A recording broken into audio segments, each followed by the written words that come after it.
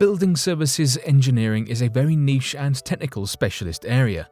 Many people who go into the industry, regardless of discipline or expertise, didn't decide to go into it when they were coming out of school. However, now in the industry, they face challenges. They still go ahead and develop fascinating careers, and they see things that are changing for the future in building services. Building services are those essential items that go into a building, making it habitable. Think of electricity, mechanisms to control the temperature, the quality of air, energy efficiency, and fire safety. These are only a tiny element of the essential services in building services engineering. There's so much more detail. As you can imagine, the dynamic of the technical challenge will vary from a block of flats to a shopping centre to a hospital and even an operating theatre. Throughout the podcast, we'll be talking to professionals inside and outside building services engineering, including consulting engineers, contractors, suppliers, manufacturers, and developers alike about their career, how they manage work-life balance in a demanding role, the current challenges, and future trends in a forever developing and demanding industry. This podcast is engineered by Responsum Global, a specialist building services recruitment business. You can connect with us on all social media platforms, and if you like this podcast, please subscribe and give it a review. Hopefully a great review, but definitely an honest one. Most of the people we meet will come through our line of work and have given us so many detailed insights into the industry, so you'll be in great company.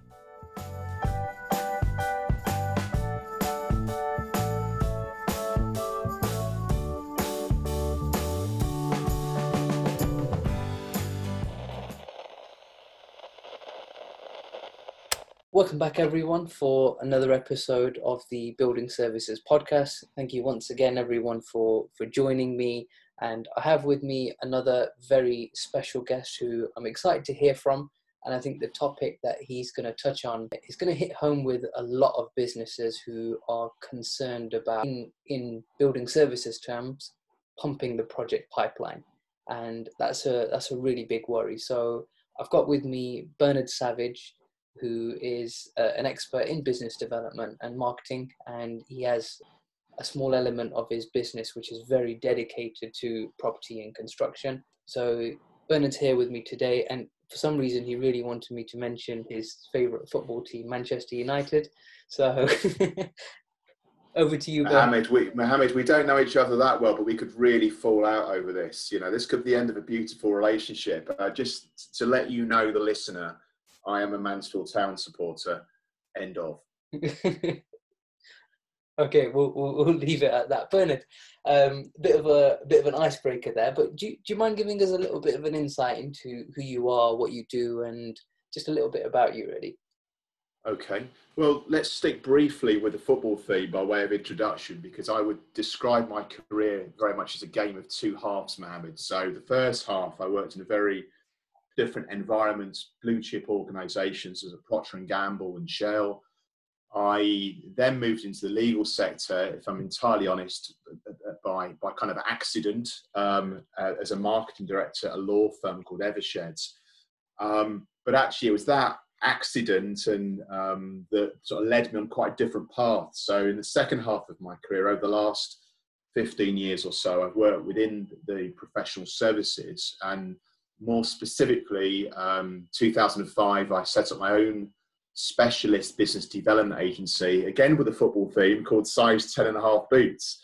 And we're set up to work exclusively within the profession. So our client base, our clients are predominantly law firms, accountancy practices, but the nature of law, particularly because the commercial property construction is such a big part of business law, that I found myself increasingly working with surveyors and architects and other property professionals, engineering consultancies, hence the connection with building services. So that's where the interest is. It's almost happened by accident, but a nice accident, I should say.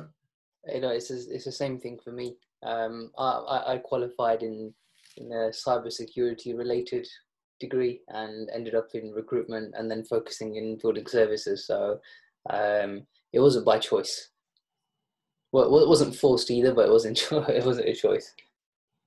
all part of life's rich journey, isn't it? Yeah, absolutely, absolutely. Why property and construction? Why the focus? I think there's probably three aspects to that. One of them is, if I was being facetious, I could say it chose me because I working with a lot of law firms, and with commercial property being such a big part of that, it just sort of happened quite naturally. But I think there's a couple of other reasons too. One of them is it's a genuine personal interest that I've got. My best friend, as it happens, is he's an urban planner.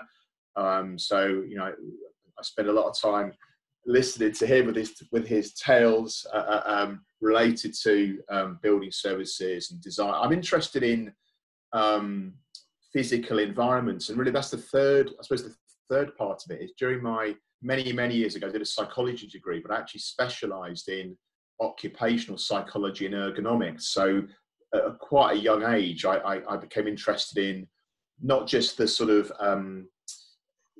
buildings in terms of structures, but how you can create an environment to live or work that's actually conducive to personal well-being, fulfillment. I think design, I think buildings are really important for me. It's so much more than functionality. So, it's a combination of personal and professional. It's interesting you brought wellness into it, because I've got 2 earlier episodes on health and well-being, and despite some of them, one of them is a building services expert and the other one's a professional coach, none of them made the link between buildings and wellness. Well, I mean, without getting too deep and getting into politics, I'd go as far as to say, you look at different cultures, you look at different countries, and you look at how their respective approach to buildings and design, and you look at people's happiness and sense of fulfillment, and there is a correlation there. And I don't want to be knocking the UK because I'm British myself and I've lived here all my life, and there's lots of things I like, but I think we could learn at times from overseas and what other nationalities, other cultures do in terms of how they use public space, how they use buildings, sense of community. I mean, just as a for instance, when I was a child, I was always quite fond of traditional markets, because I saw that markets were a hub for people to congregate. I think it's good for sort of social cohesion in society. And I look at the way things have gone in more recent years with out of town supermarkets, and you see the sort of the breakdown of the nuclear family, and people are increasingly disconnected from one another, and particularly for the elderly, those opportunities they had previously. I'm talking pre-coronavirus here, but where people were able to mix and engage with others, the markets were a great place. And I do think we've lost something, and I just wonder whether when we come out the other side of this pandemic, and we look at the high street and some of the big issues that we face and they need addressing, whether we might perhaps, I hope, actually go back, we might revisit the whole concept of town markets as a way of sort of building social capital. No, I agree. It's I think when you've got to consider everything holistically at the end of the day, and I think without realizing, it's quite easy to miss a certain area, and I think that's why everything in property and construction has so many small specialist disciplines, because you need the people there to have their focus. But I'm going to jump straight in then into the meat of this topic.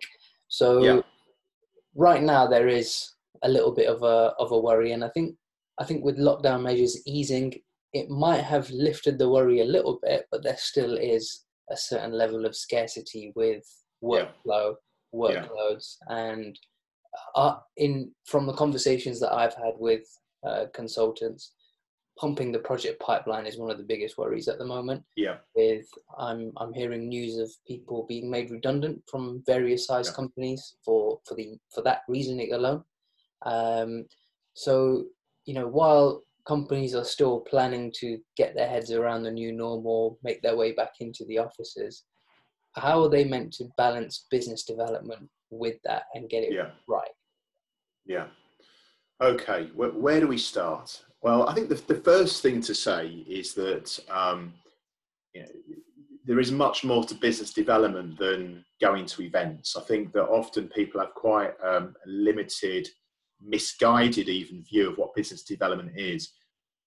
In the absence of any sort of traditional networking or going to events, there is still an awful lot that you can do to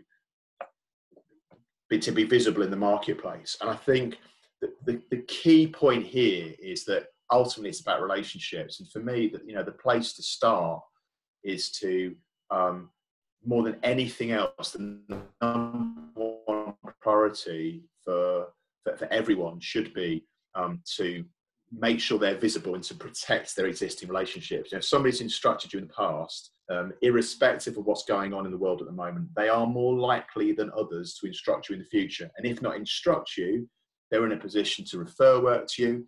Even if they're not in a position to refer work to you, they are in a position to perhaps make introductions for you or to add value in some way. So I think that has to be the starting point.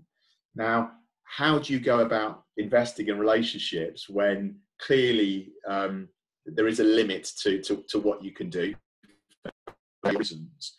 But I would argue there's still a lot that you can do. And I think this is the time to adopt a much more structured, professional, rigorous, disciplined approach to using the telephone and video conferencing platforms. Now, you know, I don't know about you, Mohammed, but, you know, I don't mind admitting before the lockdown, my experience of video conferencing and webinars was pretty limited. I mean, I had used them before, but it's been a very steep learning curve over the last 8 weeks, I would say. Well, over the 3 months, but certainly particularly over the last 8 weeks, I've done an awful lot more of this. And to me, you know, what I've seen is that, you know, video conferencing is a far superior tool to emails, and I would argue it's a better tool than the telephone too. It's not perfect. It has its limiting factors, but I mean, just look at this conversation that you and I are having now. This would be much tougher to do without this platform. You know, the social distancing limitations are not stopping us doing this podcast. So that's where I would start. It's about a structured approach. What it isn't about is just picking up your little black book, working your way through the numbers, phoning people up who are busy, they're stressed, they've got other, you know, considerations, not just business considerations. Perhaps they've got young children under their feet. You might be able to relate to that, Mohammed. Or they might be caring for, might be shielding sick, elderly relatives, etc., etc. And so when I'm talking about the phone, I'm talking about people doing some desk research, being very focused, identifying perhaps 10 or 12 people that they've worked with in the past, either not necessarily clients, could be introducers, intermediaries, referrers, other professional contacts, and then making a commitment that over the course of the coming months, not that they're just going to phone them up and say, hello, it's a catch-up call, but they're going to think and they're going to invest in those relationships. And I think, you know, now is the time, if people aren't doing this already, and hopefully they are, this is the time to create goodwill. This is the time that for that 10 or 12 individuals that have the potential at least to create opportunities for you, that you really put yourself forward and you think, well, what can I do to add value? Now, it may be you're not necessarily getting paid for that, but I would argue strategically that's a sensible thing to do, because people do have long memories. And I'm a great believer that if you do the right thing, and you've got to be considered, you can't do the right thing for everyone because there aren't enough hours in a day, and frankly, it wouldn't pay you to do that. But I think in a targeted way, the number one thing people should be doing is picking up the phone and getting closer to the people that they have had some contact with in the past. And my experience over the lockdown has been actually quite a positive one with regards to the people that I have picked up the phone to, the people that I've scheduled conference calls to, people that I've known previously.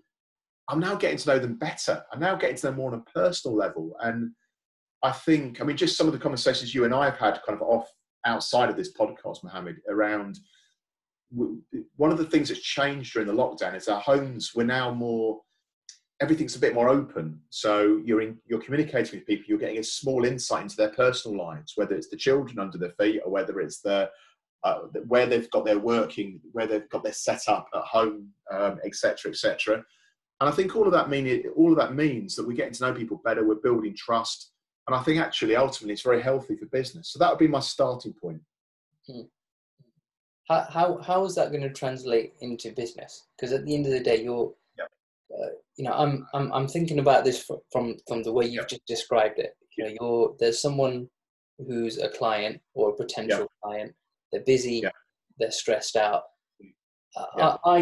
I struggle to justify making a 20-minute phone call as a catch up, like you've just mentioned. How does that translate into practical steps? Because if you're not engaging with the potential customer, client, and so on, how is that pumping the project pipeline? So I think the first thing to say is that I believe that within a business-to-business environment, business development done effectively is not about a one-off intervention. It's not about a one-off activity. It's no different to going to a networking event and expecting to come back with work. I just don't believe it happens like that.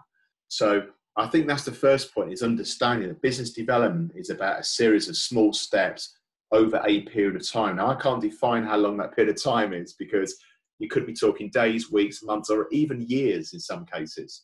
So I think that's the first point. For me, what we should all be striving to do in our conversations is to be getting a small commitment. I think it's about it's about nudging a conversation forward. The government do this, public bodies do this in trying to change our behaviours. So, for example, the government in its attempt, any government's attempt to try and get us to have healthier lives, they break things down to very small bite-sized steps. And it's the same here. I think in the conversations we have, what we should be striving to do is to try and get some small commitment. So that's the first point. I think the second point to make, and this is going to vary amongst listeners, but for many people that are listening to this podcast, for those people that get involved in formal procurement, I mean, do you have any feel for how many people percentage-wise would get involved in more sort of tender documents, that sort of thing? Probably not particularly. They all will do at some point or some stage. Right. Where there's any degree of formality about procuring services, I would argue that having a relationship is the biggest determinant of success. Now, having a relationship alone won't be enough. But I think that when someone, let's just take an engineering consultancy for instance, when an engineering consultancy is pitching for work, the buyers of those services, they have alternatives. They probably know 2 or 3 other engineering consultants who could do an equally as good job. From that's their perspective. So I would argue that unless there's a relationship, you're in danger of commoditizing what you're doing. If you commoditize what you do, you're selling on price. Well, that's a mug's game, because if you sell on price, there'll always be somebody who will do it cheaper. So the reason that I believe that in a targeted way you should invest in relationships is that, firstly, it makes it more likely you're going to win when there is an opportunity, because there are a lot of people who purport to offer similar services. So you've got to have an edge. And I don't believe an edge is because people like your website or because your brochures are shining. I'm sorry, I refuse to accept that gives you a commercial edge.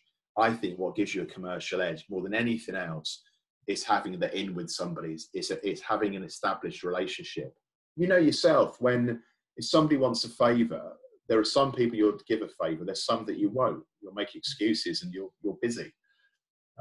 So I think by investing in relationships in a targeted way, you are doing all that you can do within your power to position you and your business in the strongest possible position. When there is an opportunity, you win it. So that's one thing I would say.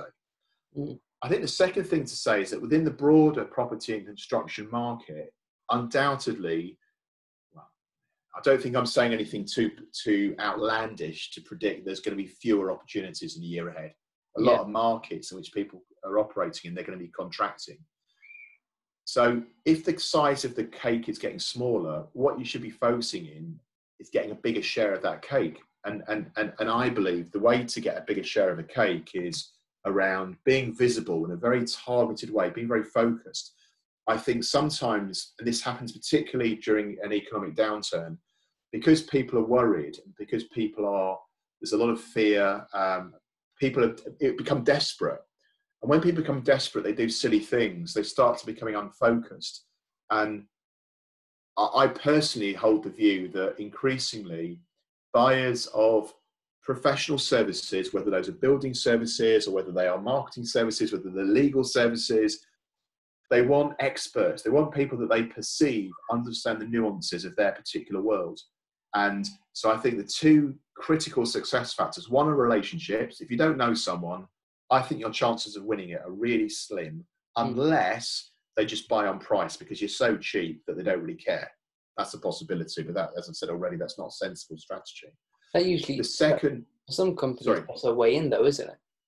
Well, it depends what your business model is, doesn't it? You know, if you've got an EasyJet or Ryanair business model, then fine. But how many companies within the building services market can afford to undercut anymore? Now, this is a sector that already, you know, and you know this sector better than I do, Mohammed, but I know that if you take architects as an example, architects typically don't get the same profit margins that certainly commercial property solicitors have done historically. Now that might be changing a little bit, but to commoditize what you do is really, really dangerous indeed.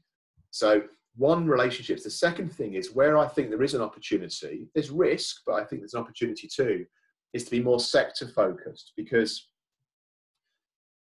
I think as buyers, as consumers today, or as buyers of business services, we increasingly buy specialists, not generalists. I listened to one of your previous podcasts, Mohammed, and you had a GP, and I apologize because I can't remember the GP's name, but he was very interesting.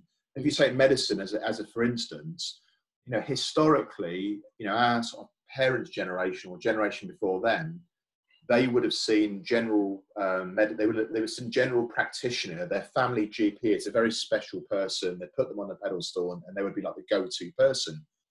Well, increasingly today, we go to a GP to get a referral to a specialist. You think about television, we become a society that's all about specialisation. Everything's fragmented. You know, youth culture. I can't think of a single instance in society that hasn't become more fragmented. You know, we all belong to our respective tribe and niches. Now, the opportunity within building services in terms of creating a pipeline is, I believe, if people have the confidence to identify 2 or 3 niche areas where they had a strong story to tell because they've worked for other organizations or other individuals that have that same specialism, I think, 1, they're more likely to win work, and 2, they can charge more money for it. They can charge a higher price point, because then when people are comparing one, security expert to another security expert, when the one particular security expert says they've got a lot of experience of dealing with, schools, then another school will naturally be more inclined to instruct them, not because of the quality of the security, but because they get the reassurance that they've done security for schools before, which they will perceive has, special considerations. I mean, I don't know. I'm going into an area I don't really understand, but do you follow my drift? I get that. I think it's just a case of, you know, an expert is an expert. If you're the only expert in that particular field, then you're going to get all the work in that particular field. So absolutely. But people are often afraid to do this because they think, well, that, you know, there isn't much work out there. I don't want to exclude other opportunities. But my message to people is, have a bit more self-belief. Only pick niches where your story is really strong. Now, if you look at, you know, why are you and I having this conversation today? There's only one reason, and I don't believe it's because of marketing and business development. Now, you're taking it as a given that I can add value and talk knowledgeably about marketing business development. But the real reason, your primary driver for initiating contact with me, which I'm really pleased you did, was because you had some degree of assurance or confidence that I would understand some of the nuances of the property services market. It's the same for you in your business, your recruitment business. There are thousands of other recruitment consultants, but the reason that people would want to engage you in your company is because they would have the confidence, the reassurance that you understand the specific nuances of their industry. And that helps mitigate risk for people. Trying to make this a bit more real or more specific, I suppose, to sort of property construction. Just thinking as a private individual with a family, and thinking about a residential property. If I wanted to have a conservatory, which I think that's something my wife, she wants a conservatory. So let's just imagine that miraculously the money appears and we're going to have a conservatory. I don't know, but I strongly suspect my starting point for finding somebody to do that job wouldn't be a general tradesperson. It wouldn't be a builder. It would be, my research would be about who builds conservatories. Now, if you look at it technically, you could be cynical and say, well, it doesn't make any bloody difference because any builder can build a conservatory. It's just a building with some, I don't know much about conservatories. Now that we're having this conversation, when you go on your social platforms later today, you're going to get adverts for conservatories. You know that? Well, just to manage people's expectations, I think this isn't something that's going to be happening in the Savage household in the next 4 weeks. Let's put it like that. Those are the key things for me. Number one, relationships. Number two, some sort of sector focus. And if I could just say add one more thing to that, Mohammed. Whilst I do believe, and I'm not backtracking on this, that relationships come first and it's focus on people we know, I recognise that people want to nurture new relationships. They want to find new clients as well. I get that. And I think one of the opportunities for people that's becoming, it's existed for a long time, but it's becoming a bigger and bigger opportunity. It's content. What I mean by content is that could be written content, it could be video content, it could be something like this, a podcast, it could be a webinar, it could be a virtual round table with some experts. You could have an engineering consultant, a surveyor, and an architect and a solicitor talking about, I don't know, where's the property and construction market going to go? So I think when you create content, it's really powerful because it helps you position yourself as a thought leader in your particular area. And the other great thing about content is, with an understanding of social media and digital platforms, it's a very efficient way to get your message out in a targeted way to a broader audience. If you think about traditional BD, which was, right, we're going to go to the Chamber of Commerce and we're hoping we're going to bump into somebody who wants a conservatory, to use that example. You know what the reality is? You go to the networking event, there's 50 people there, you'll only talk to 5 out of 50. Of the 5, 1 will be a weirdo, 2 will be your biggest competitors. So you'll be polite with them, but they're not going to instruct you. How many does that leave? 2 people.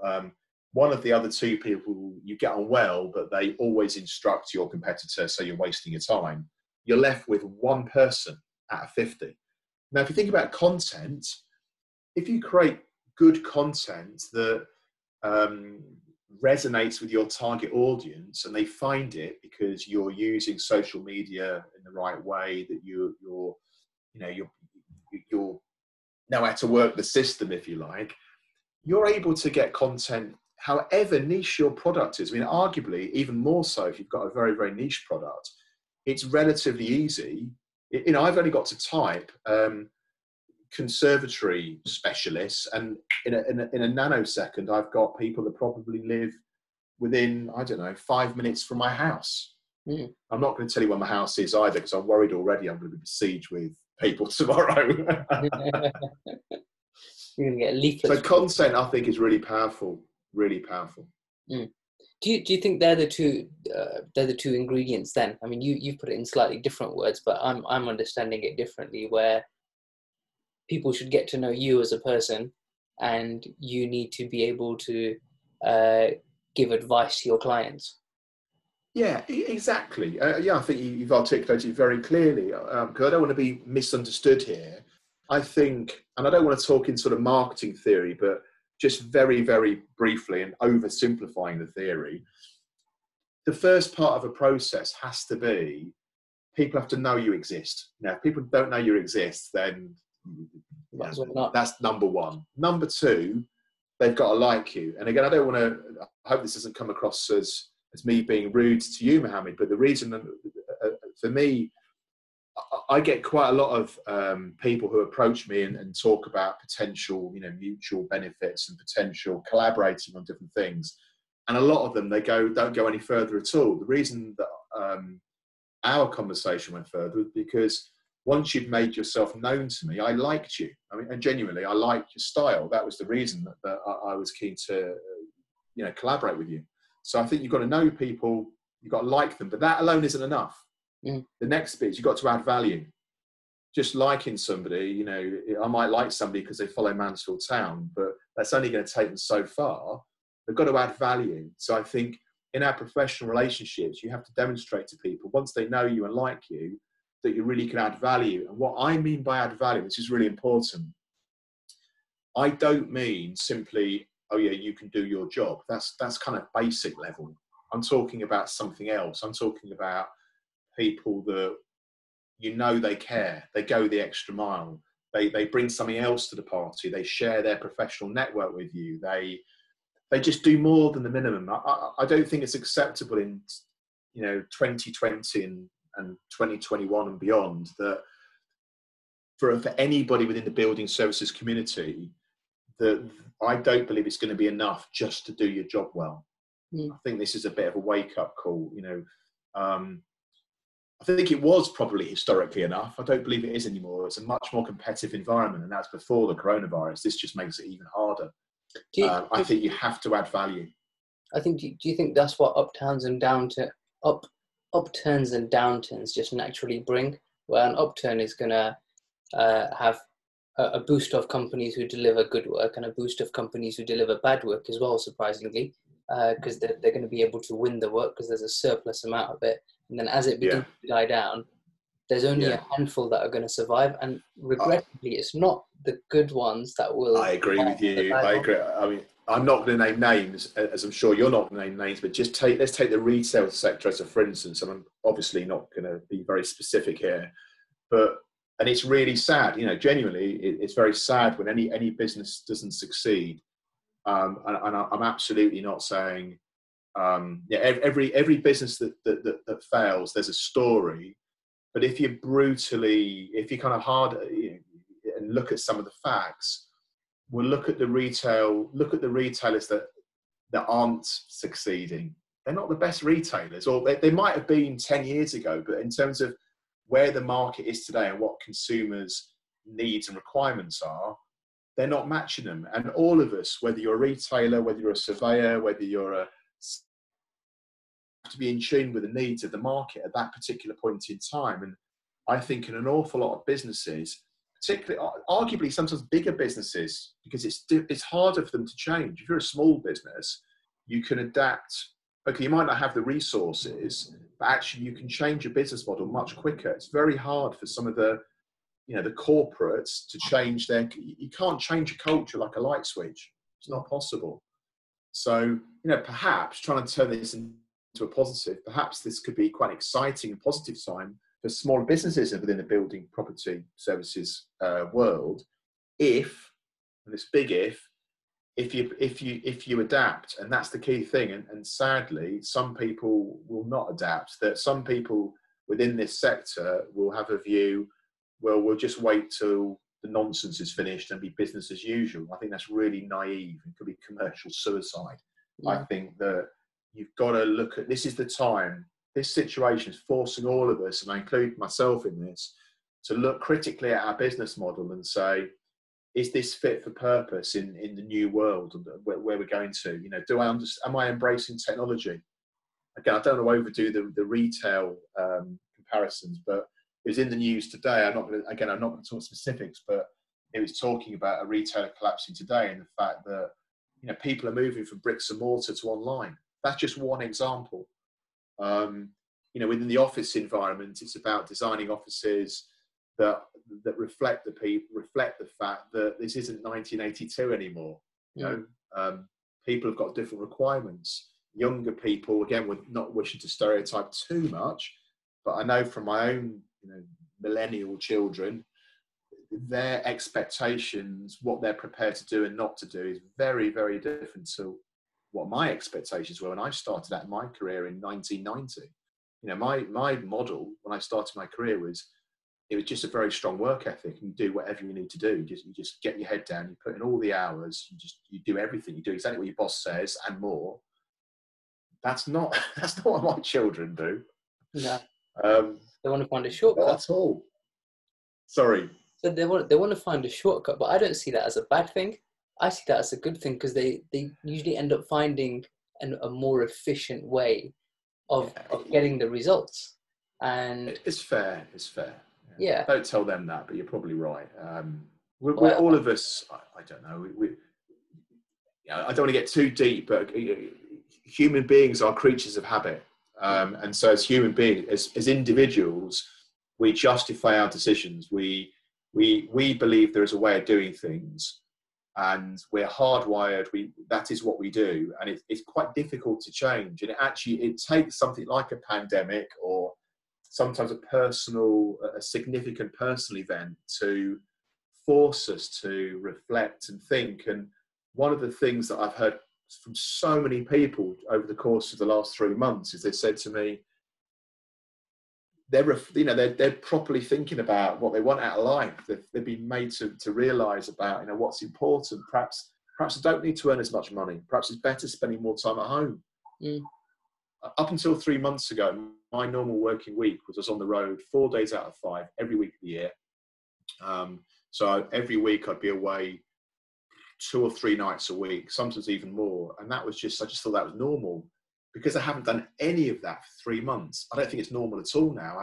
Now I'm thinking, that was madness. And look how much time I spent on commuting and moaning about trains, and how much money I was spending. Not going to get into specifics, but in our business, our income has been affected by this crisis. However, the flip side is our costs have gone down significantly. So we're a small business of there's 2.5 of us, and we're saving easily a couple of £1,000 a month just on travel and, I don't know, Cafe Nero and Pret a Bloody Manger. You know what? You can have lunch without going to Pret a Manger. I never realised that until coronavirus. I jest a little bit. Just need a bottle of Lambrini and a park bench. Exactly, yeah. It's and you can get Lambrini very cheap in Aldi, I've heard. Yeah, and Iceland. Yeah.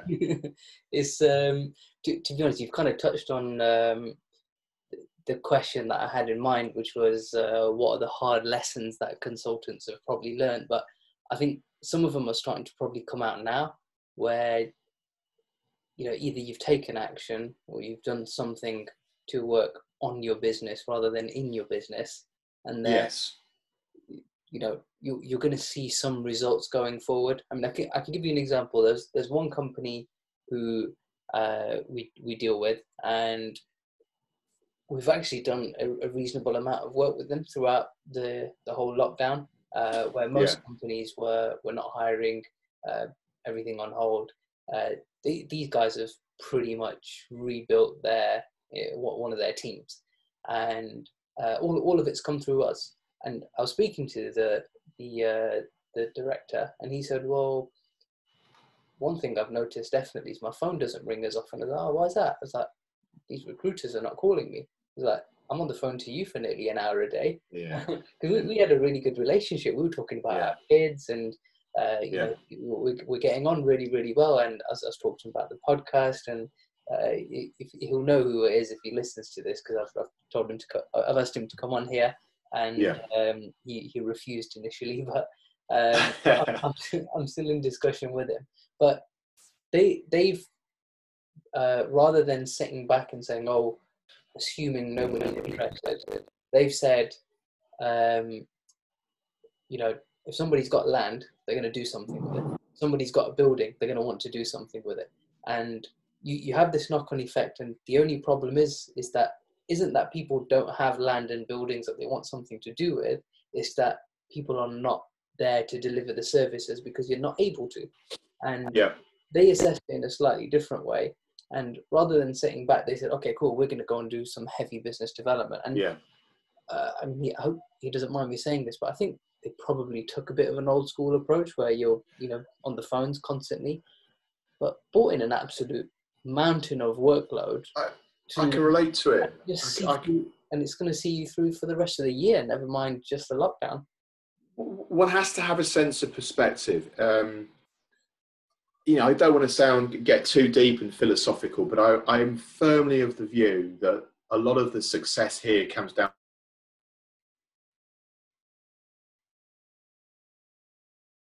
to mindset. And if you will contact people, you have to be very emotionally resilient. There's no getting away from that. I think anybody who works for themselves, or anybody that operates in a small business, anybody that has a business development responsibility,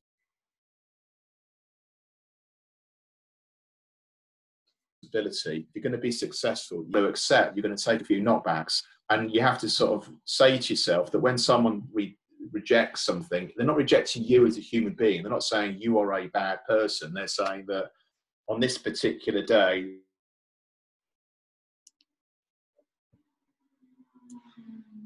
the commercial proposal that you present, more specific and tangible thing I'd say to anyone listening today: follow up the follow-up, and then follow up the follow-up of the follow-up. I cannot begin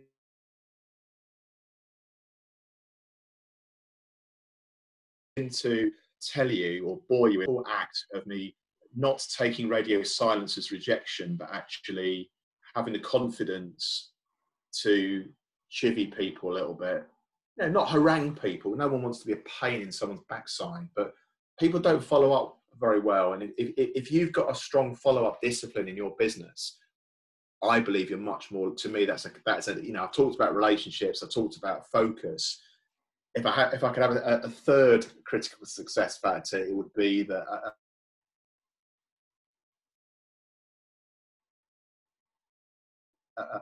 a mindset of follow-up is critical, absolutely critical, and people aren't very good at it. People send an email, they don't get an immediate response, and they think, oh, they're not interested. That's just not true.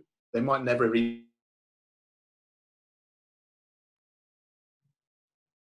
got the email. They might have misplaced the email sometimes. So to me, that's a biggie. Yeah, absolutely. It's you're right in everything that you say, and I think this is where recruiters might get a bit of a bad reputation for it, because they are the kings of follow-up. but it's doing it in a way, you've got to have a nice way about you. And I think, again, there are cultural differences. And I work, whilst most of my business is in the UK, I do have the opportunity sometimes to work overseas. And I more so, particularly when I'm working with solicitors and accountants, I would say architects. Well, I don't know about the wider sort of property service, building services, but there is a British reservedness and reticence, and there is a view that, I don't want to appear to be too pushy. Well, it's not about being pushy, it's about being confident, and it's about if I'm dealing with in the US, it's totally, they're off the page, and in the US it's almost the other extreme, and I'm saying to people, look, that's just really salesy. You can't do that. It's your business. And if you're not prepared to make that phone call or have another go, you know what? Someone else will be hungrier than you. One of the things I know that, I don't know whether that you get listeners within the clearly you're going to get HR professionals because of the nature of the recruitment business. But the way it was explained to me many years ago, skills and attitudes. And knowledge is basically what's on your CV, what experiences do you have. Skills is more about, does this person have a particular aptitude for, spatial reasoning or numerical reasoning or whatever it is. But I would argue, certainly from a BD perspective, that those aren't as important as the third aspect, attitude. When I hire people, I hired an attitude every day of the week. The best hiring decisions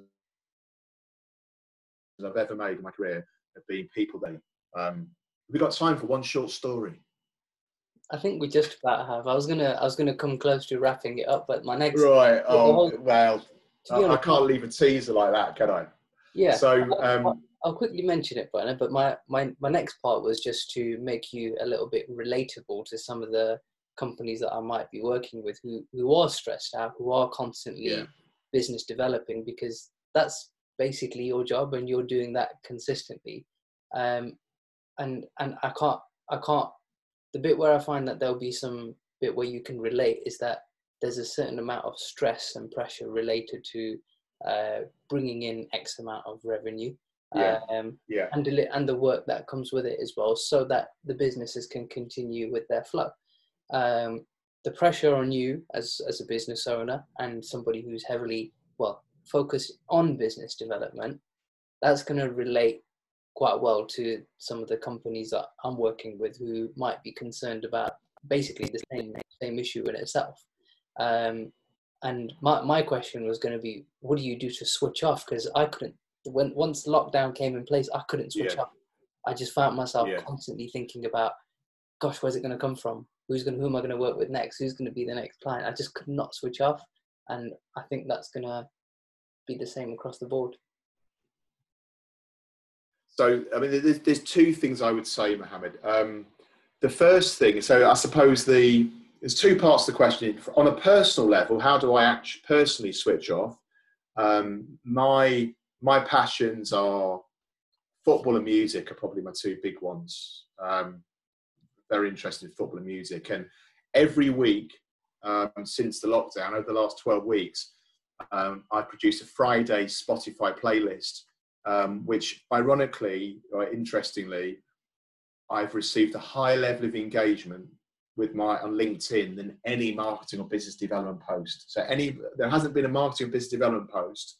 In fact, the only marketing and business development post in 15 years that's got a bigger level of engagement than my playlists was ironically the day David Bowie died, when I wrote a LinkedIn post, which was, what business development lessons can we learn from David Bowie? Well, that was just, I got thousands and thousands and thousands of views of that.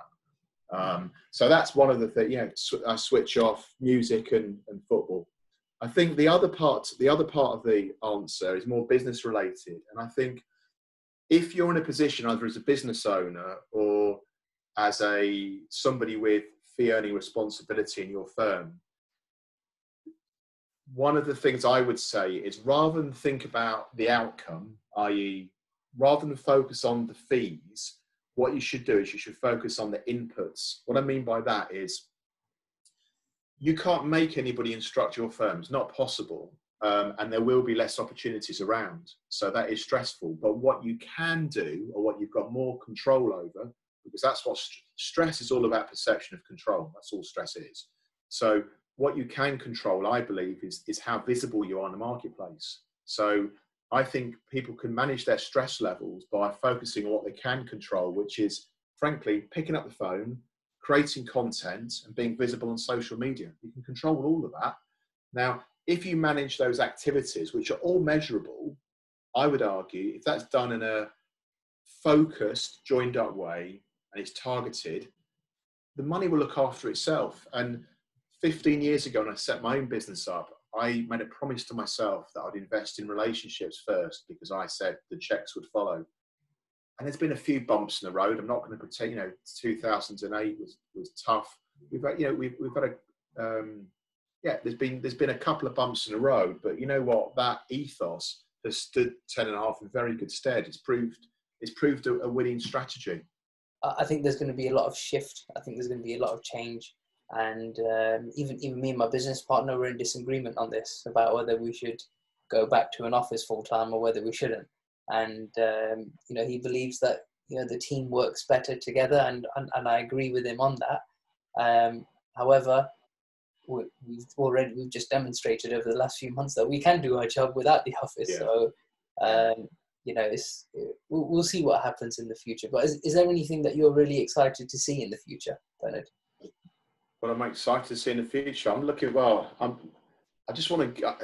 missing my football. I know the Premiership's back, albeit behind closed doors, but I want to go see Mansfield Town again. I moan about them a lot, and it's not always of the highest technical. It's my team, it's my passion, and I really miss the buzz. I go home and away, and I do really miss that. And I'm able to tie that in with one of my children, Joseph, who comes to matches with me, and we've had some fantastic trips across the UK.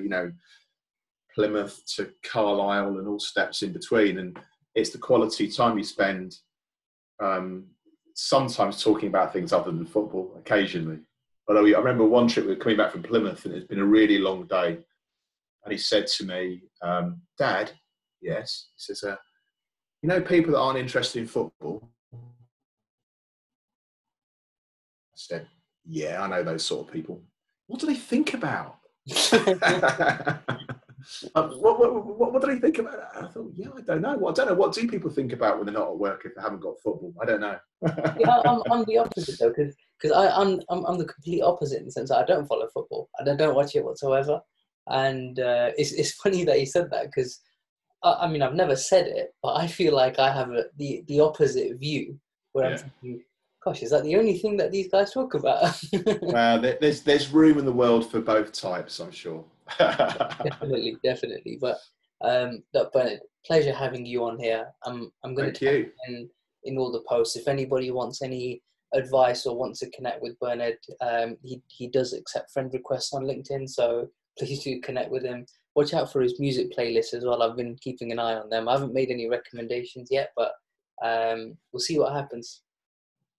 Brilliant. Well, thank you very much. I've enjoyed it. You're welcome. Pleasure having you.